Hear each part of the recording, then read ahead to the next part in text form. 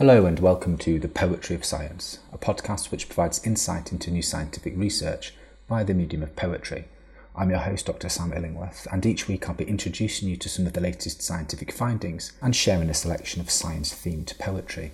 If you enjoy this podcast, then please consider giving it a rating and leaving some feedback in your podcast directory of choice. And if you really enjoy it, then why not share it with a friend?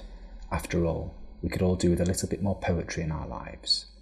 In this episode, I'll be exploring new research which has found that the moon controls the release of methane in the Arctic Ocean.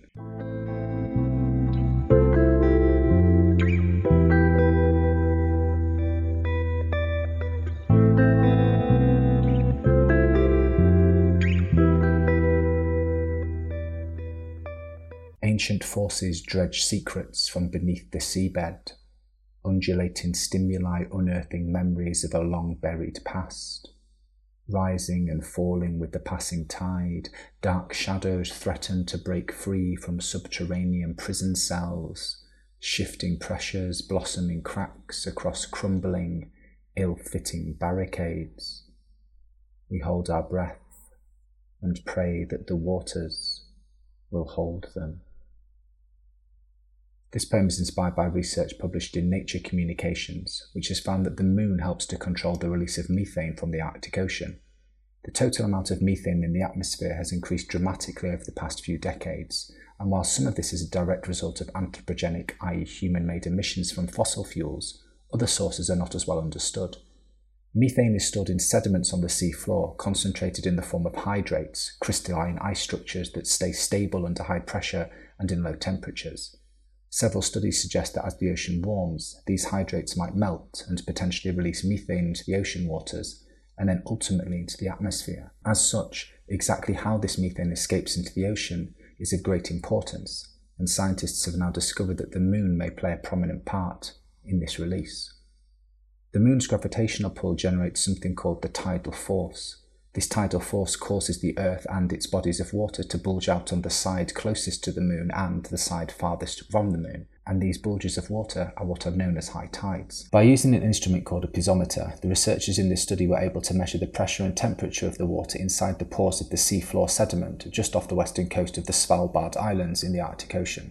They found that sediments within a metre from the seafloor are vulnerable to even slight pressure changes. Low tide means less pressure and a higher intensity of methane release from these sediments, while high tide equals higher pressure and a lower intensity of the release. These measurements were made in an area of the Arctic Ocean where no methane release has previously been observed, implying that the estimation of methane gas emissions in the Arctic may currently be underestimated. Furthermore, as the region that was studied was many hundred metres below sea level, changes in pressure can increase methane emissions from the sediment into the Arctic Ocean, without releasing the gas into the atmosphere due to the water depth. However, it is unclear if this would also be true in shallower sites, where the possibility that methane will be emitted into the atmosphere is much greater. Now that you've heard the science, let me read the poem to you again. Ancient forces dredge secrets from beneath the seabed, undulating stimuli unearthing memories of a long-buried past. Rising and falling with the passing tide, dark shadows threaten to break free from subterranean prison cells, shifting pressures blossoming cracks across crumbling, ill-fitting barricades. We hold our breath and pray that the waters will hold them.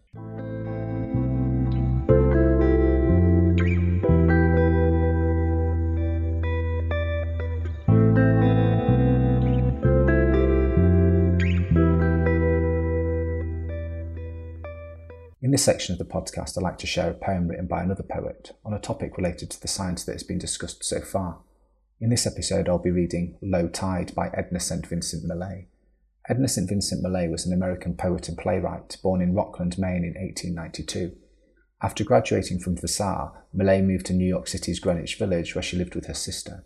Millay published poems in Vanity Fair, The Forum and others, whilst writing short stories and satire under the pen name Nancy Boyd. In 1923, Millay was awarded the Pulitzer Prize for her collection The Ballad of the Harp Weaver. Her other collections include Fatal Interview, published in 1931, Huntsman, What Quarry, published in 1939, and Mind the Harvest, published in 1954. Millay died at her home in 1950 at the age of 58. Low Tide by Edna St. Vincent Millay. These wet rocks where the tide has been, barnacled white and weeded brown, and slimed beneath to a beautiful green, these wet rocks where the tide went down, will show again when the tide is high, faint and perilous, far from shore, no place to dream but a place to die, the bottom of the sea once more. There was a child that wandered through a giant's empty house all day, house full of wonderful things and new, but no fit place for a child to play.